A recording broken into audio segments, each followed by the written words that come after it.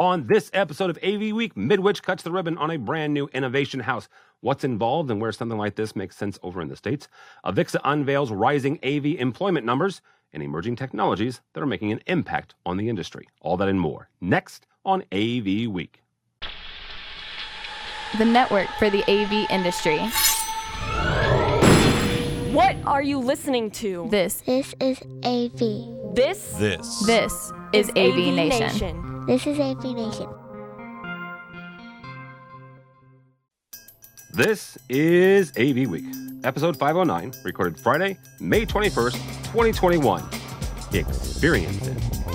Support for AV Nation is brought to you by Crestron and by Peerless AV, driving technology through innovation.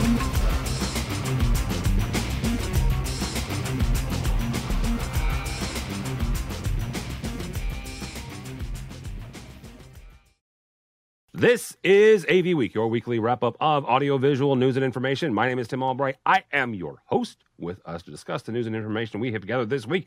First and foremost, you know her as AV Dawn Mead.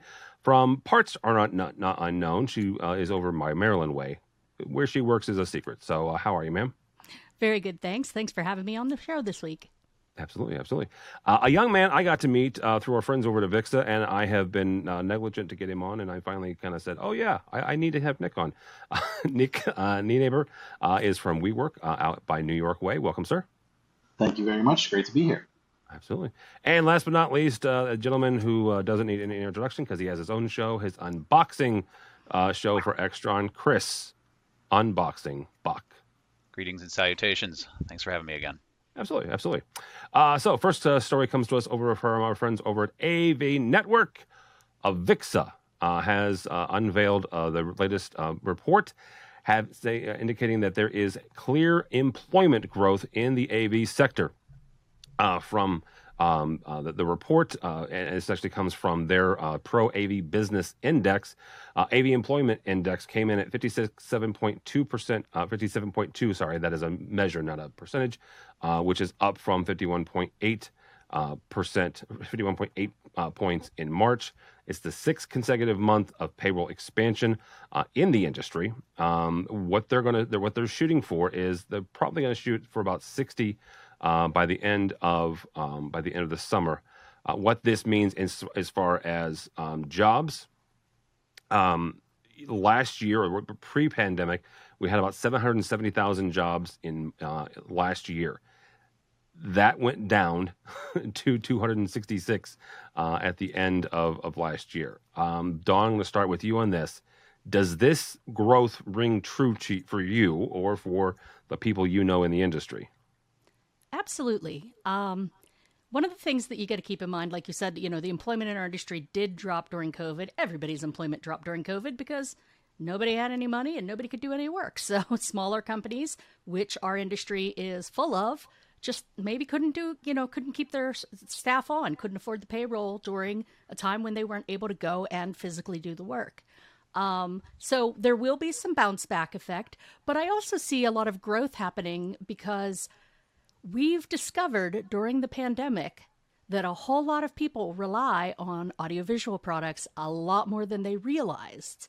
And, it's something that I've talked about amongst friends, with all the supply chain issues that are going on since COVID started, that the demand for consumer electronics and commercial electronics has gone up significantly because people are stuck at home.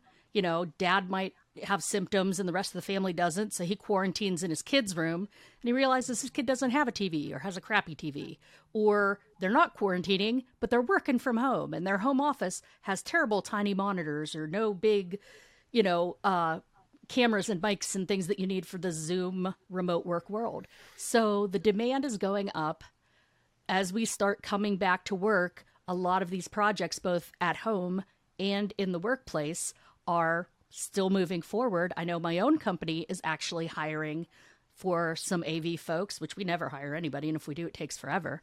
But we're hiring now, and it's simply because companies are realizing that they have a lot more space, that they can do a lot more tech with, and it's not every room is $200,000 like it was a generation ago.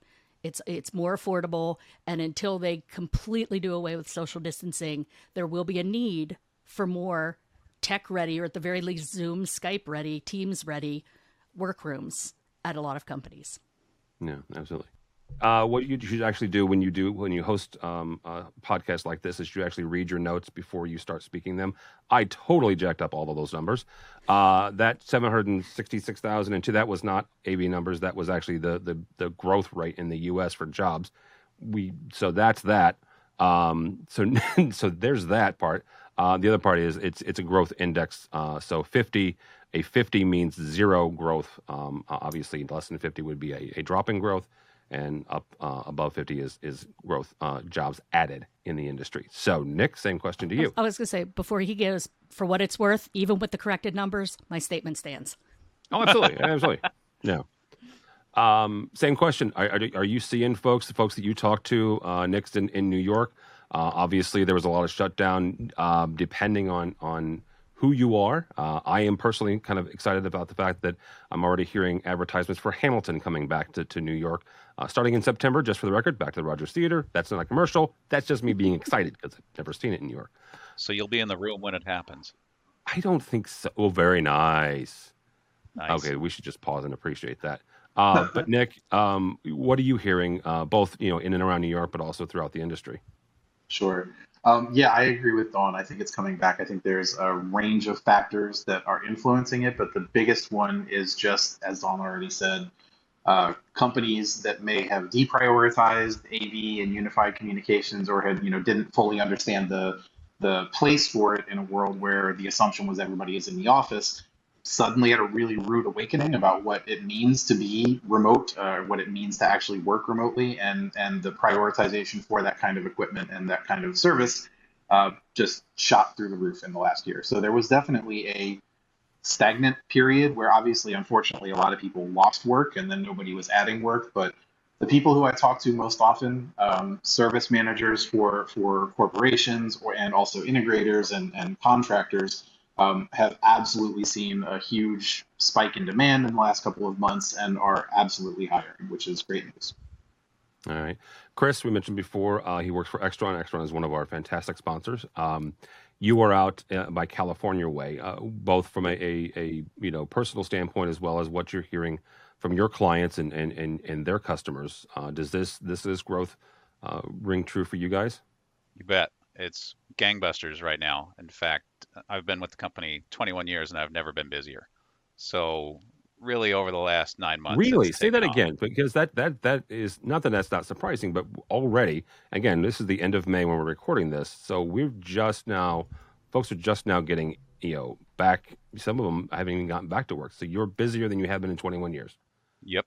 By a significant margin. And Wow. People that I'm working with seem to be in the same boat. So it's awesome. The high tide is raising all boats, whether you're a manufacturer or an installer or a designer or a support staff that's commissioning or dealing with stuff that people are turning back on and finding out is broken because it's been left alone for a year and it's been kicked around and it's busted. I can't say, from not being in HR, engaged in employment at Extron, I can say that we're hiring hundreds of open job positions on our website worldwide. We're always looking for good people who love AV. I was fortunate enough to stumble into this industry straight out of college. So they've had me half my life. It's been an amazing ride, and it's more exciting than ever right now. The only points that I thought of when I was reading the article here is, does the report really reference worldwide employment numbers, or are they really just focusing on US? Because when you average everything together, you take in, for example, what's going on in India and the surrounding region, that's going to be in a different situation than the United States and Europe are going to be in. I can't imagine all territories doing equally well. So how does that affect the numbers? We're fortunate enough, being a global company with 40 offices worldwide, that we're resilient in not only that aspect, but we also make 5,000 different part SKUs. So we're in, you name it, broadcast, corporate, education, house of worship, judicial, command and control. If one's down, another one's up. And it works out in the end in the wash. From what I'm reading in the article here, is it looks like it's referencing just U.S., simply because they compare and contrast that with the U.S. job market numbers, right? Okay. I could be reading that wrong. I should have had Sean Wargo on from AVIXA, or at least talk to him at some point this week. The odd part of that is I did talk to him this week, and I just didn't talk about this. So, for what it's worth, Tim, I think that I would imagine anyway that a lot of the global numbers would be similar in areas where they've gotten the pandemic under control. Now, obviously, there are some parts of the world, as you mentioned, that are still having serious issues. But in some of the places where the restrictions are easing back a little or more people are getting vaccinated, I would imagine they had the same drop in AV employment and then the same subsequent boom in it afterwards. That absolutely tracks. I mean, I referenced a lot of my friends and colleagues in the United States, but we do have locations in Australia, and the feedback from my team in Australia who got this under control months ago, they've basically been pressing us for things like scopes of work and new system designs and, what can we do to go hybrid for months. We in New York were nowhere near ready for it, and they've been ready for it for a while. So that's totally true, Don. Yeah, that's been very interesting in watching other folks. I think Australia is one of the first places in the world to have both theater come back as well as live in-person concerts and stuff like that. Yeah. And I think to your point, Don, from what I've heard, they're still doing a degree of social distancing. Occupancy is, they're calling it 100% occupancy is my understanding, but it is lower than it was pre-pandemic at 100%, which is for an introvert and a bit of an antisocial person like myself, I think that's fantastic. But I think we'll see how that bears out over time. Yeah, sometimes you wonder when you get in an elevator how you could fit 28 people in there. But yeah, getting into elevators or subway cars today, I'm in the office now, getting into things like elevators and subway cars today and feeling as uncomfortable as it is today with 20% of the people, and then remembering, just a year ago, this would have been 10 times as full, and I would have thought it was just perfectly normal. Yeah. We just got real close friends with some strangers. Yeah, and was it I read yesterday where New York is starting back up 24-hour subway service, right? And they aren't going to increase, not to give Nick any nightmares, but they are going to increase that percentage as well as the months go on. So absolutely. Yeah, it's time. I mean, I as much as anybody wish that the restrictions had been tighter, that we collectively had done more to get it under control and get it under control sooner. But it's time. There's vaccines. Vaccines are available. It's come to a point where, it really is just about your own risk tolerance and your own sense of responsibility for yourself and your community. So my opinion is it's way past time, frankly. Yeah, absolutely. And I was very excited as someone who has gotten fully vaccinated now that I can get back into the EU apparently this week. So. All right. I won't be going to ISC this year, but certainly Barcelona is looking more and more likely for next year. Next piece comes from our friends over at Commercial Integrator and Justin Schwartz, 8 emerging technologies for AV integrators and interior designers that make a whole lot of sense. Before we start this, I will point out the fact that Mr. Schwartz uses the term 3D, so I almost have to send him an email already. 3D wallpaper at that. I understand it. It's a joke about 3D guys. But we'll start with you, Nick, on this. He puts a lot of interesting points in here. Design apps, which have been around for a while, but that makes a whole lot of sense. Soundproof blinds, though, is something that actually has come into their own the last couple of years. You've seen smart privacy glass. This is the glass that has the frosting, and you can, with basically the electrical charge, to turn it quote unquote on or off. Basically, it's opaque or it's clear. Also, VR and AR in AV. What on this list did Justin either leave off, or what's something that you want to kind of dig a little bit deeper on and say yes, absolutely, this belongs in the corporate AV market? So my biggest focus for most of the last year, and I think the last time I talked to Dawn, we were talking about this, is trying to get people to understand that the future of AV, the future of collaboration, not really futuristic technology. I think augmented reality and virtual reality are very cool. I can imagine applications where they would be useful. But the technologies that I think are most useful and most important for people today are just basic acoustic treatments, basic things that improve your production values. Dawn mentioned her new camera. I'm talking here on a pair of headphones. I know I could be doing better, but the sort of shock, I think, to a lot of people of what it takes to get a remote experience, a video conferencing experience right, and make sure that your own participation is adding to the conversation and not detracting from the conversation. I think that's technology and design language that we actually understood very well before the pandemic. But again, for various reasons, it wasn't really prioritized. It wasn't really something that was the focus over maybe fancier, more fun technology, or over design that was really beautiful but not super functional. So I think the soundproof blinds is probably the thing in that list that excited me the most. Augmented reality, I gotta say, more than virtual reality, I think there's tremendous potential in augmented reality. I just don't think we're there yet. I think that there's a couple of hard infrastructure limitations, bandwidth, the typical internet connection on a mobile device, particularly, is the one that jumps to mind right away. And there's some user experience design hurdles that I don't think we've really cleared yet. But I think augmented reality, as far as wearables, things that you can put on and do your task as if it were normal, but then have, the benefit of either someone else watching and helping you, or the benefit of easier access to information. There's a huge potential there. That's a space that I think is going to be really interesting in the next couple of years that I don't think is really ready for prime time today. And I 100% with you, because there's an entire segment of education and help desk type situations where augmented reality are 100%. We just got to get there with some connectivity and some of the wearable technology.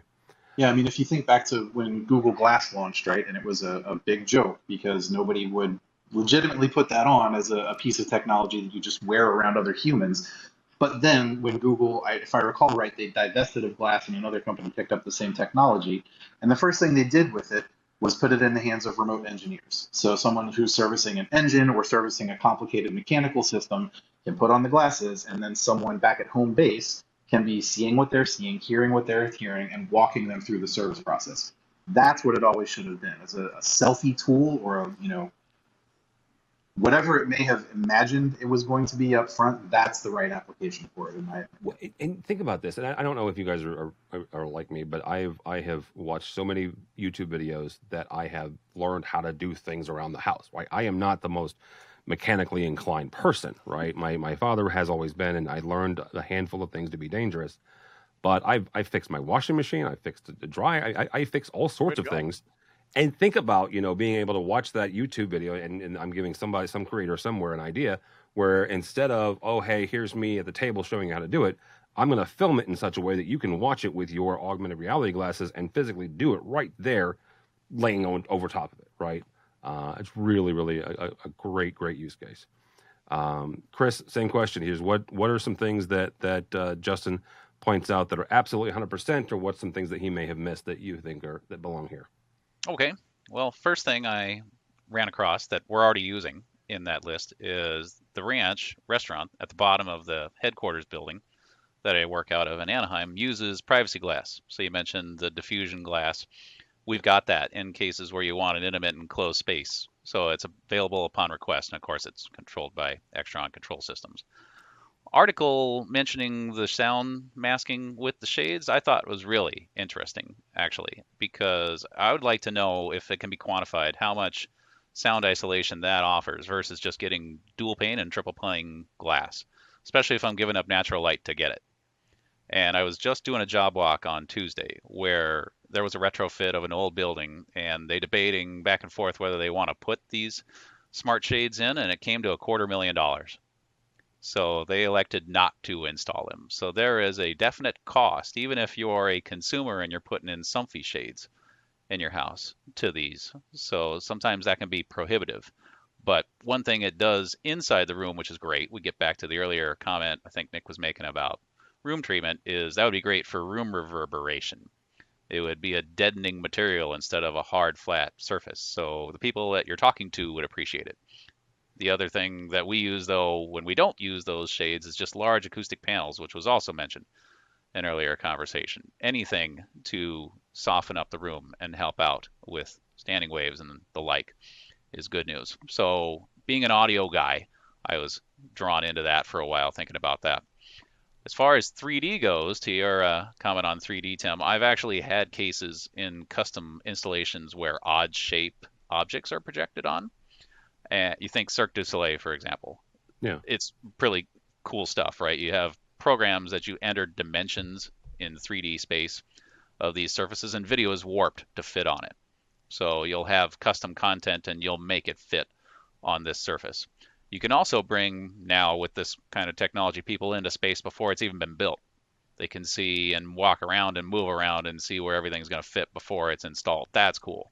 And being a car nut, I also see cars now, I think it's Mercedes and BMW, are putting augmented reality in the GPS so you can actually see as you're driving. If you look at the screen, you can see the live camera from the front of the vehicle and where you're going to turn. It's not just a matter of there's a traffic light, you'll turn at the traffic light. This is where you're going to turn. And I think that's really cool. So it's already happening in the real world if you pay for a nice car. Sooner or later, that'll water down to less expensive cars. I haven't seen it really in a ordinary commercial installation yet, but you know how it is. Technology gets more powerful and cheaper. So sooner or later, that'll become more commonplace. What isn't mentioned, I think, in the list of 8 cool things that could be talked about more is transition from incandescent and fluorescent lighting to LED for a number of reasons. It can be powered off PoE, which is stellar. It's physically much smaller, so you can fit it in places that you couldn't before. You don't have a big ballast in your way and transformer and all these other things. You can change the color temperature. You can change the color to something cool. And I even have a customer that's put it in their demo center for all of the ceiling lighting, and it'll illuminate a path with just zone ceiling lights. This is how you get out if the power goes out or there's an emergency. So they'll have a UPS for the network switch that's running PoE to all the lights. I thought that was outstanding. I thought that was cool. Yeah. And you can totally match the color temperature you want for conferencing versus a teaching versus a movie watching scenario, because you can, of course, also do levels of brightness. So I thought that was cool. And that can also be remote controlled with a control system. So I think that deserves honorable mention or more time in the limelight. I know I've got 28 LED BR40s in the house, so I've got LED all over the place, but a couple of my friends have taken it a step farther, and they've got all the strips under the counters so you can light up with mood lighting in the kitchen and this and that. So the other aspect of lighting that people don't think about, well, at least in the commercial space, I learned about it through our friends at CEDIA and Matt Scott and the Resi Show, and that is the color temperature as far as your circadian rhythm. And as the day goes on, especially if you're in an internal, like here at the AV Nation Studios, we have internal offices, but your lighting can change and adjust. And as it gets later in the day, it can get, warmer and give you more, energy and this, that, and the other. So yeah, absolutely. Dawn, you'll have the last word on this one. What makes sense here, or what are we missing? Well, quite a lot of it actually makes sense to me. And in fact, quite a lot of it we're already using at my undisclosed location in a federal adjacent vertical. I will say, and I apologize in advance if any of these are brand names. I'm not necessarily plugging anything. I'm just saying what we've called them. But we use Snap Glass or the privacy glass quite extensively in closed spaces and in open spaces, just because if you're walking down the hall and you're talking about whatever, you don't want to glance into a fancy glass conference room and see something you're not supposed to see. So they get those and turn those on, keeps, private things private, just as the name says, privacy glass. I'm very excited about the concept of the acoustic shades or acoustic blinds. I can't remember what this, Chris or Nick at this point, but one of you said great for, taking down, like absorbing the sound in some of those glass or marble or what have you areas. I think that's a fantastic use case. Chris, even though it's not on the list, I 10,000% agree with the point on LED lighting. Wow. In fact, one of the new demo centers that I just finished building for one of my customers that includes a ton of LED lighting in the space for their customers. And it includes down to the detail of we can match the exact shades of the company logo on some of the accent lighting so that when they walk in, it's definitely experience of our company and what our company can do for you just from the right up front ambiance. One of the things that was on the list, though, that nobody talked about and I think is really cool, and, okay, she's the girl, she's looking about the pretty things, but, let's talk about the pretty things. There was mention of some design apps that a lot of architects and interior designers are starting to use. And I've not played with the commercial apps, but there are game apps and consumer apps that are similar, where you can sit and pull up a living room and then sit and pick what color your couch is going to be, or what pattern, or what color the carpet should be, what the walls should look like, how it all comes together. I mean, certain high-end clothing stores, they have, you can upload your picture and just try on outfits to see how they look with your skin tone or your hair color. I mean, it's a similar concept, and we're taking it commercial with some of these apps. And on the commercial front, they can load in, and I will use some brand names here, again, not an endorsement, just a statement. They can load in Hayworth or whoever the furniture manufacturer is, and see all the patterns that are available on their chairs and their tables and things, and then drop it into their space, whether it's using the BIM designs or the architectural CAD drawings or just photographs. Yeah. And they can play that way and get a real feel for what they're going to get as an end result, and get it approved by customers in advance before they build this or order this and spend a ton of money.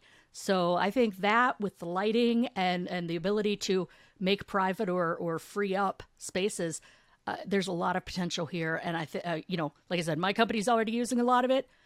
Y'all will be using it soon. All right, very good. Last story here comes to us from our friends over at AV Magazine. This is interesting to me. The UK's largest multi-brand experience center has officially opened this week. It's the home of 5 distributors within the Midwich Group. So it's kind of a little bit of a misnomer. Midwich Group owns all of them. I'll just say it. I guess full disclosure. Our buddy Chris Netto works, and a bunch of our friends actually work for Starin, which is a part of the Midwich Group. But they're not a sponsor, but Chris and I are and Dawn actually. We love them anyway.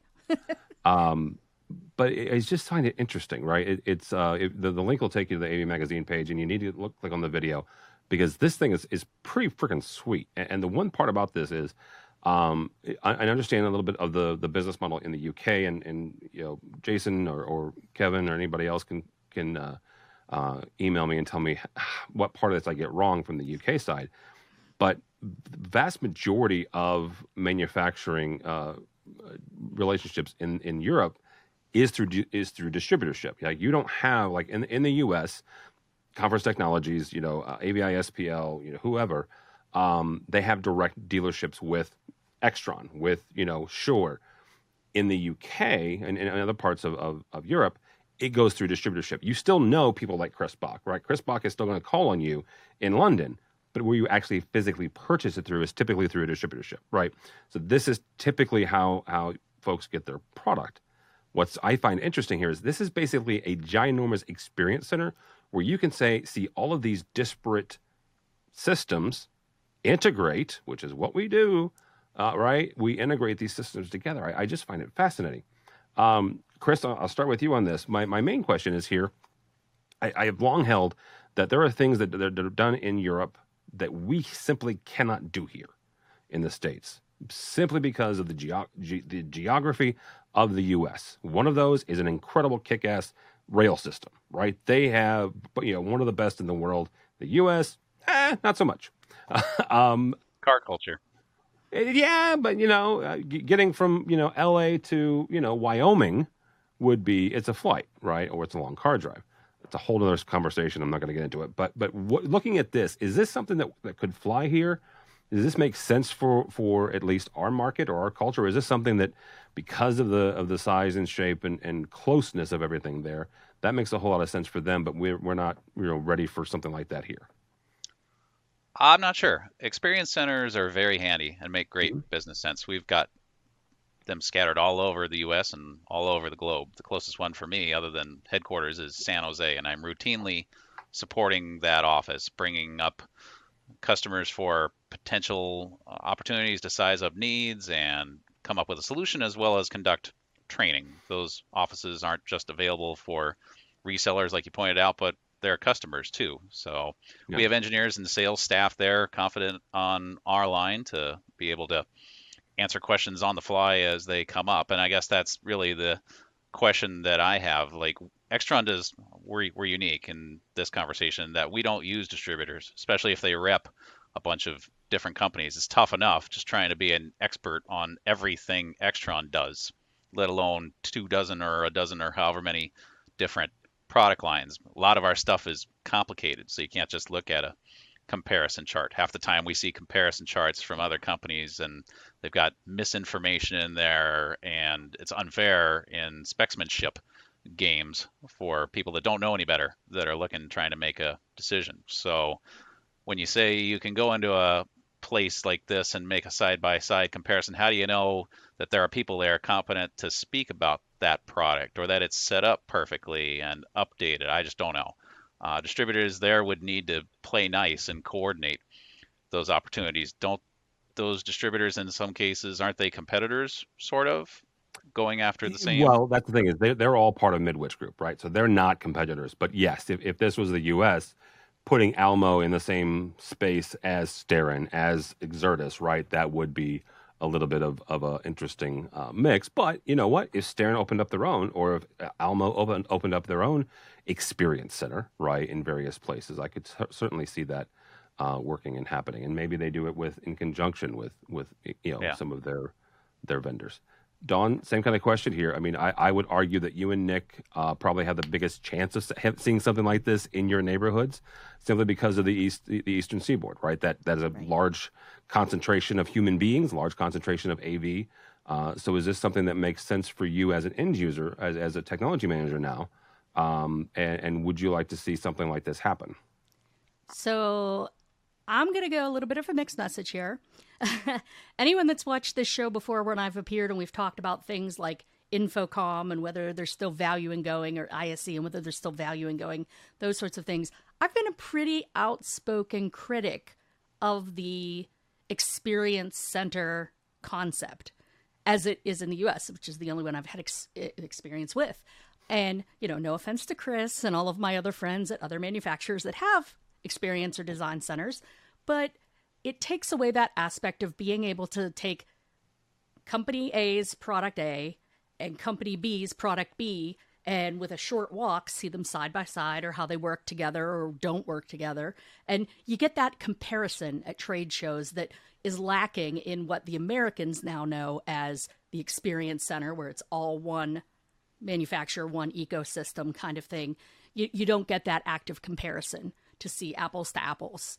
So in that regard, I've always been against it. However, the idea that they're doing here in the UK is fantastic, because it does have different manufacturers. Granted, you don't have tons of head-to-head, companies that are exactly the same product, head-to-head probably, but you do have multiple manufacturers. You can see how they react together, how they integrate, which is, as you said, very important.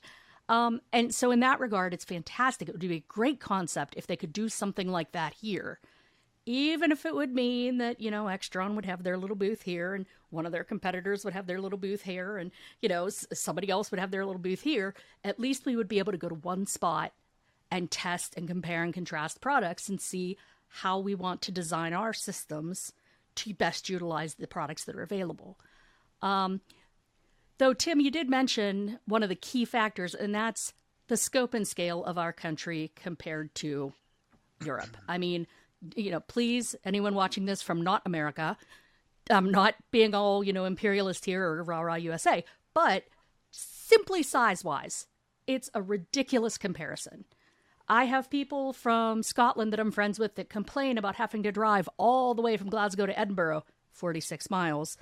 Meanwhile, my commute every day is that distance. And that's not even, I'm considered to be working local. The distance to travel from the most southern point in the UK to the most northern point in the UK, so straight through England and up through Scotland, you can do it in like 15 hours, which some people do that in a single day driving in the US. Heck, we drove back from Disney one time after a hurricane, and it took just slightly longer than that.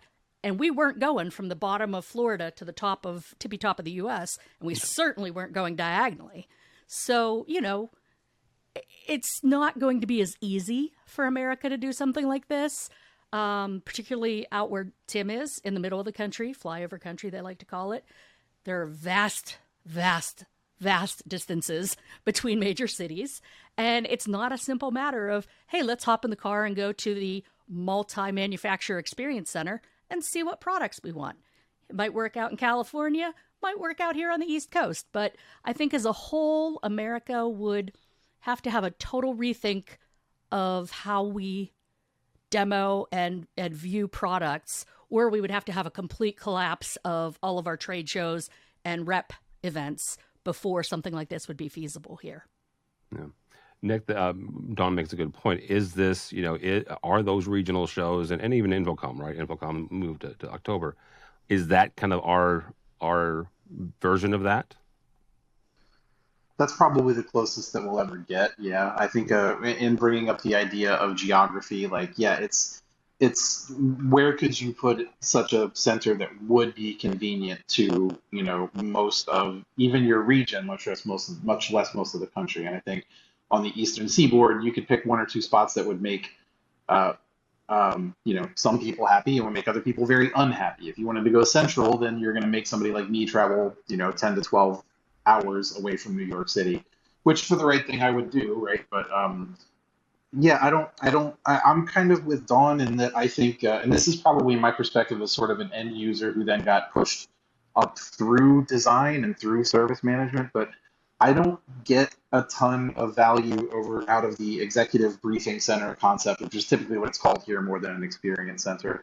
For one thing, and this is probably heresy adjacent, but for one thing, when you look at the actual functionality and value of a lot of AV equipment, there's just not that much difference from one product line to another. A 4K TV is a 4K TV. You might have put a prettier wrapper on it. You might have added some features. You might have made it more user-friendly. But from an engineering perspective, the base functionality is pretty much exactly the same no matter what manufacturer you go to. And that extends to speakers and speaker wire and amplifiers and projectors and LED panels. And within any given product line, there's going to be a variance from the budget conscious to the top of the line in performance, but that's pretty consistent from one company to the next. So when it comes to like an experience center or an executive briefing center experience, it's cool. It's nice to see, what one company does when they put their best foot forward and they say, this is as good as it gets from us. I like the idea of the multi-manufacturer experience center a little bit more, but I think Dawn also already called out that if it's really all part of Midwich Group, how much are they really going to show you the competition from one product to another if it's all part of their product line eventually? What I would be super interested in, and one of the reasons I'm glad Chris is here, it's one of the reasons I really like Extron, I would love to see somebody, this would probably have to be an integrator, build their own experience center where they throw all kinds of disparate stuff together and build systems out of it. Not Extron end to end, but say Extron connectivity between, QSC audio and Samsung video and maybe Cisco optics to get the video conferencing element in there.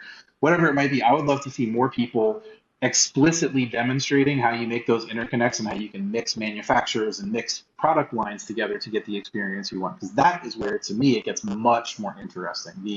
The difference between two amplifiers might not be that big of a deal, but the difference between an amplifier that's got a Crestron backend and an Extron backend might actually be monumental if you dive into it and see what the experiences are like. That would be interesting, and having several different types of integrated solutions. So yeah, absolutely. To your point, exactly.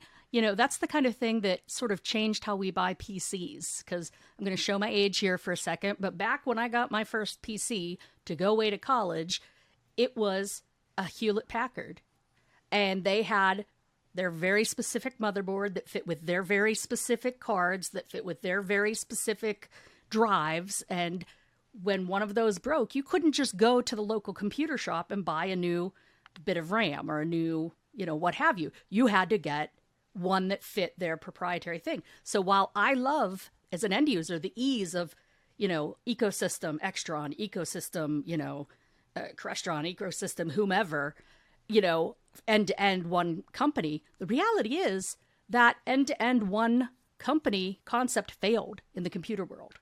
other than Macs, but they're their own thing. We don't talk about them. But in the PC world, it's the sort of agnostic view of things is what won. And we have that example to look at and say, while we love the ecosystem concept in AV, just doing the ecosystem concept and not playing nice with others ultimately probably would fail. Absolutely. And I will throw one in, and I know we're over time here, so Mitchell's going to shoot me. The supply chain issues that we were currently experiencing and we're going to continue to experience, and I'm not going to get into this whole thing, does actually lend itself to more the integrated side and the playing nice side, right? As opposed to all of our eggs in one basket. Yes, from a manufacturing standpoint, Chris, that's what you guys want to see, right? And I agree with the ecosystem in general, but the ability to have those options, especially in times like this, where we were facing some serious shortages coming down the pipeline in the next 3 months to probably at least in the next year and a half. Yep. So that's on that happy note. Thank you guys so much. Dawn Mead, thank you, ma'am. How do people connect with you? Well, you absolutely cannot find me at work unless you're already working with me, so I can't tell you that. But you can always find me hosting AV Social, and we have a brand new AV Social episode that just dropped today, episode 46, Cloak and Dagger. So please feel free to check that out. You can find me here showing up on AV Nation, AVWeek, periodically, as much as Tim will let me, because I like to talk. And, of course, you can always find me on all the socials, either Dawn Mead, Meade, or at AV Dawn. Absolutely. Thank you, ma'am. Nick, thank you, sir. Very good to have you on. Like I said, I've interviewed Nick and been on panels a number of times and finally got him on the show. So how do people connect with you, sir? Great question. I did mention up front that I'm pretty antisocial, but if you find me on LinkedIn, I'd be happy to have a conversation for sure. All right, very good. And last but not least, Mr. Unboxing himself, Chris Bach from Extron, sir. Thank you, sir. How do people connect with you and or Extron? I am on LinkedIn. Extron is on LinkedIn. I'm also doing those out-of-the-box videos, as you mentioned, once in a while, so you'll see me doing that if you're subscribed to those small screen triumphs. Otherwise, you'll see me in a car driving down a highway somewhere in California and Arizona going to commission something. Or a record store, one of the two. That is right. Well. If you're not watching the video, go watch the video because you can see Chris's incredibly impressive vinyl collection. That's a fraction of the inventory also. Good Lord. All right. For me, don't follow me on the Twitters. The Blues are in the playoffs, so I'll be talking about that. And the Bears still don't know how to pick a freaking whatever. And the Bears still don't know how to pick anybody for a draft. So that's a whole nother story. But go by the website if you would, please. avnation.tv. That's avnation.tv. You'll find this program and a host of others, including Dawn's that she already mentioned, AV Social. I was actually very excited about this episode, so go check that one out as well. Also, AVWeek looks at the residential side of AV. Also, check out our sponsors, folks like Extron. We thank them for their support. They help us bring you AVWeek and AVWeek and all the others. And starting in September, AV Nation will be back in person at trade shows, starting with CEDIA. This part of AV Week's going to NAB for the first time ever. So that'll be an experience. And I know that Extron is listed as a vendor. I don't know what you guys are doing there yet. So we'll find out. And then of course Infocom in October. So all that and more at avnation.tv. That's avnation.tv. Thanks so much for listening. Thank you so much for watching. That is all the time we have for AV Week.